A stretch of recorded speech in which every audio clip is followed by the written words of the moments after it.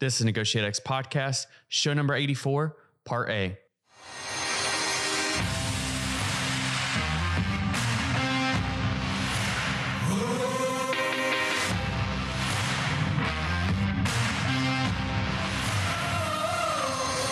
You're listening to NEGOTIATEx Radio, helping you elevate your influence through purposeful negotiations. If you're here looking to learn about how to become a better negotiator in both business and life, then you're in the right place. Stay tuned and be sure to join the others who have benefited from NEGOTIATEx.com, your home for negotiations training and consulting online.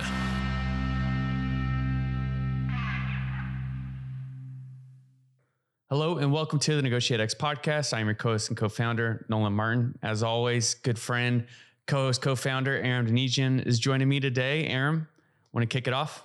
I will. Thanks, Nolan. Good to see you. I feel like we should be starting with some sort of music. I don't know if it's kind of Blue Bloods or something, but we've got a treat for you today, folks. Adrian Goodwin is a 19-year veteran of the New York Police Department, serving as a second grade detective, investigator, and hostage negotiator. She's also an adjunct faculty member at John Jay College, an award-winning author, dedicated educator, and sought-after speaker. In 2022, Adrian received the Presidential Lifetime Achievement Award, the highest tier awarded for volunteer service throughout one's lifetime. She has also been recognized as an International World Civility Ambassador for her cross-cultural readiness and stand for justice and peace through civil dialogue. Committed to bridging gaps between law enforcement and communities, she conducts workshops impacting students and speaking at various events. Adrian also chairs forums on community relationships and youth empowerment, showcasing her commitment to change law enforcement perceptions and promote diversity and inclusion. A devoted mother of 4 children and wife, Adrian is rooted in faith, family, and community. She earned a Master of Education from Cambridge College and holds an honorary doctorate degree of leadership letters. Adrian, thanks so much for joining us today. Thank you so much for having me. It's truly an honor to be on NEGOTIATEx. And you've had quite a busy fall. We were talking on the pre-piece, but we actually delayed this recording because congratulations, you got promoted and you just crossed the 19-year threshold. Amazing. It's so exciting. I don't even know where the time has gone. First, it was like, okay, when am I going to get off probation? And then you hit the peak and now you begin to go downhill. So it's been a great ride. Good. Great ride. Good. Well, thanks for making the time to be here. Absolutely. Well, Adrian, thank you for joining us today and for your service. Wondering if we might start by asking you to share about your journey in the NYPD. Were you always destined for law enforcement? I'll go back from 9 years old, growing up in an urban community, a single parent household, during the time at the height of the crack epidemic. And I always share that at the age of 9, I knew the distinction between fireworks and gunshots. I would hear them ring out all throughout the year. But I was a person that found the glimpse of hope that I can be all that I can be. And I leaned on those that I saw serving in my community, whether it was the teachers, the policemen, or the firemen. Fast forward, after graduating, I became a teacher. No one knows that. I was a second grade school teacher a couple of years before transitioning to law enforcement, but it has been an amazing journey thus far. And when I discovered Facebook many moons ago, there was a classmate from 7th grade who said, "That's all you talked about in 7th grade was being a police officer." So here I am. Very cool. Pretty amazing. And I love that you spent some time as a teacher. I think if you can be an elementary school teacher in this country, practically anywhere, you can probably do almost anything. Yes, I agree. Adrian, as a Black woman, what challenges have you had to overcome in your career? And are there ways that your gender and race have made you a more effective police officer? Yeah, I would definitely say race, growing up in an urban setting, seeing things that maybe most children don't see and experience, that leads for me to be more empathetic, police officer, more understanding and caring about other people's issues. I wouldn't say as a Black woman, I face challenges. I would say as a woman overall, I think most women can share in how do you navigate this landscape of a male-dominated profession, maybe working 10 times harder to prove yourself, finding yourself in spaces where you are the only one, right? In 2023, we're still saying the first police commissioner, the first this, the first that in law enforcement. So even though we have made strides, I think we still have work to do, but it has been a great journey thus far. And I think that my diverse background and experiences definitely lend to being a more compassionate police officer. Can I ask you a follow-up, which is if you were given advice to a younger version of yourself 20 years ago, or imagine a young person that is listening to this and wants to embark on a similar path that you've taken, what would that advice be? I would say to find a mentor. I wish I would have had a mentor 20 years ago. I am the first generation law enforcement police officer in my family, so I didn't really have anyone to lean on for guidance. If I can go back and just add a title in there, I would have loved to have been like a commanding officer of a precinct. But if I would have had that guidance, someone could have led me down to, hey, study, take the test, move up the ranks. So I had to navigate this space all on my own. So mentorship is very important. I'm going to ask another follow-on, and this is one of those surprises that we said we might throw some in. Do you do some mentoring for young officers today? Is that part of the responsibilities you just adopted naturally? Yeah, everything that I do now is centered around mentorship and empowerment through my teaching as a faculty, through my activism and community service. I'm always lending my skill set and just experiences because people only know about law enforcement from what they see on TV. So I love to give a broader perspective of all of the amazing opportunities that law enforcement does present, which people just don't know. I always get the parents that say, you should have been a recruit because I probably would have signed up and been a police officer. Like, you're really good. I'm like, oh, so many great opportunities. But yeah, definitely through my work in service in the community. The NYPD under Jack Cambria was one of the first to establish hostage negotiations as a formal activity and develop some of the leading training around it. Gentleman Jack, that is what we call him. He is simply the epitome of just what a thoughtful leader is, very kind-hearted, compassionate. So to be able to be a part of the team under his leadership is like a dream, and to be taught and led by him for so many years before he retired. And when I think about the two things that are the most important in my life, he had a direct impact on that. And that was one, being a part of the greatest police department of the world, hostage negotiation team, but also my faculty tenure at John Jay College. He had a part to play in that as well. So thank you, Jack. If you decide to listen to this podcast, which you should, thank you. Thank you for your leadership. What are some of your experiences, both successes and failures? The collaborative work of negotiators, being around people who come from diverse backgrounds and the experiences, whether it's different challenges that they have faced or depression or divorce, those are some of the great successes. Failures, I haven't had any as of yet. I have seen them from afar, but that's pretty much it. Can you tell us about your first time in a crisis or hostage situation that you're doing this for real after probably going through quite a bit of training? What was that like? Yeah, so I was coming into work and I get the call that there's a barricaded, emotionally disturbed person with the firearm inside of an apartment. And this was the first time that the job had used a drone, an emotionally disturbed case. Just think about like downtown Brooklyn, a city where you have high-rise buildings. The drone was able to see inside of the apartment. They was able to see where he placed the gun, where his movements were. And we were able to communicate through the door and through the phone. That was a 5-hour negotiation of this man who was going through a divorce battle, custody battle. So when you're on, like all of the training begin to kick in. You do your assessment, you gather your intel, things that can kind of lead you to get this person to move in a direction and influence his behavior to come out, which he did after 5 hours. And he, went to the hospital and got the help that he needed. But I always share this piece of the story that I kind of leaned on that I got from his brother, was that he was a great father. He was a great father. He was a great soccer coach. And that is what I told him. Your son needs you. He needs you here. He has a game coming up. At first, no, he'll be all right. But at some point, it struck a chord with him. And that was one of the moving factors of him surrendering. And that was a great moment. And maybe about 6 months later, I got a phone call from the American Suicide Association, and they awarded myself and about 10 other police officers from various jobs for saving his life. So it was called the Hope Award. Wow. And I remember getting that phone call and just being overwhelmed with emotions, to really take part in someone's life. That takes a lot for a person to really suppress your emotions, to deal and help someone navigate through their own. So that was a great job. Well, and it got me thinking, Adrian, to what you were saying just a couple questions before around just the role of empathy and how, having grown up seeing a lot of things that a lot of other folks just don't see, increase this capacity within you for empathy and connection.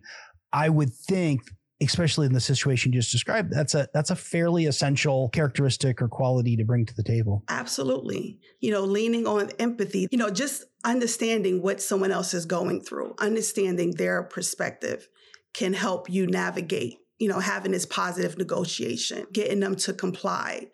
That takes time. That takes a lot of patience. That takes reflecting, because sometimes that dialogue is not always friendly, depending on what's being said from the other party. So taking that, but still moving the goalpost forward. Absolutely. It takes a lot of resilience. Well, talking about connecting with people who have a very different perspective, and it might even be a hostile conversation sometimes. Yeah. You're a mother of 4 and you're married to a former NYPD detective. So what's more difficult, hostage negotiations or the negotiations you get at home? And on a maybe more serious note, what are the skills that bridge those two aspects of your life? Look, anytime the person is closest to you, we know that's the hardest form of negotiation. Funny but true, right? Funny but true. We're negotiating each and every day. And I bring those skill sets in because as a mom, you're wearing these different hats. You have to be empathetic. You have to understand the child's understanding of where they may see things. But a perfect example, that's such a great question. Just 2 days ago, I'm a mom of 4, but we have twins. The other 2 are in college. The twin girls were having their moment, and one was extremely emotional, and I was able to sit back and allow them to navigate. And let me just tell you guys, I was impressed with the vernacular and just how composed they were. And they're only 9 years old, and they said, well, you make me feel like this. I feel like you pick on me. And then Mia goes and she says, can you tell me exactly what it is that I did to you so I don't have to do it again? Wow. And she said, but last time, she said, no, but can we talk about what took place today? And I was just like, okay. Okay. That's awesome. As another parent of a bunch of kids, I'm impressed by that. Yeah. How encouraging to see kids adopting, the language, as you said, that vernacular, but also the composure around kind of the process and saying, hey, we can talk about what happened last time, but right now we're talking about what's occurred today. And let's stay there. To me, that's just masterful. That's very mature process management that even, senior corporate leaders struggle with sometimes. It goes to show you that anyone can learn negotiation skills. It's about the application of it and really being intentional each and every day to show up in spaces, to really give people the space to share their feelings and have them navigate through it. So I had to go like this. Very cool. So what does it take to build an effective negotiation team beyond the skills of individual negotiators? Are there any examples of how you've seen the hostage negotiation team navigate internal negotiations to successfully handle difficult situations? So first, how to build an effective negotiation team, and then how did they navigate that? Yeah, I'm not in leadership as far as in the negotiation space. I'm one of the negotiators. But outside of that skill set is definitely building a team that is committed to the mission, that can work collaboratively, having a team of guys who have different experiences. I think some of the challenges that I have seen is not too many female negotiators. There was a job that happened in another borough, and the supervisor said, you know what, let's get Goodwin. She has that more nurturing side. She has a great tone. I think she'll be able to deliver on this job. But I think that can be a disadvantage for a lot of negotiation teams, is not having enough female negotiators. And then that just kind of adds to the enrichment of the team, is having, maybe a wife, maybe someone who went through a divorce, maybe someone who had depression, financial crisis, job issues. That supervisor can then pull from all of these different situations in order to find the best fit to lead that role as the lead negotiator. And we know that sometimes the roles get switched out. Sometimes you have to put the next person on. But that teamwork is definitely the key. When have you seen it just go poorly? Either someone didn't like the role that they were in and they just didn't try and, facilitate the process. Have you ever seen that? Yes. Sometimes when you have too many different hands in a situation who don't know how to just step away and allow the person who's trained in the area do the job, I have seen that go left. Or even a negotiator stepping up and really gaining the momentum to getting this person to, building a great rapport. And then you have someone that may blurts out, like, just come on, and now we have to start from ground zero again. So when you don't have people that's on the same team, right, or people that feel like they can do the work, but they don't have the patience, then it prolongs the job. And I've seen that happen quite a few times. You've got military connections, and obviously Nolan and I both come from that. The idea of kind of unity of command, singular voice, so important. And I think it just gets back to, being able to train and the discipline that needs to happen around procedure, around process, around negotiation process, and the trust that's built within your teams as well, right? The trust that you are a skilled negotiator. You have 19 years of service. I need to let you go ahead and do what it is that you do and lead this. But I think sometimes too, it could be a lack of confidence from that negotiator. It's not easy when the lights are on you and you have to take the lead in some of these intense situations. So, just believing in yourself that you have the training and, at each job, you're going to get better and better at it, but just stay a student, stay teachable, stay coachable. And you'll build that level of confidence. Yeah. And Adrian, I love where you just went with that. So it made another question here around self-regulation. Think so much around so many of the times when we've had someone with your background on this program, we talk about the things that you may do externally, that you're doing to a person in crisis or a hostage taker or something. You just said there is this piece around my own self-confidence in those high stress situations. How do you self-regulate? How do you self-manage so you can show up again in just an incredibly stressful, high stakes situation in the best way possible for yourself? First is taking a deep breath.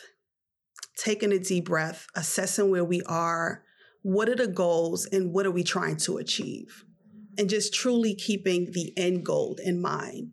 And every step that we take, it moves us forward. That's how I kind of just stay grounded, centered, not taking things personal in negotiations, because it's not about me.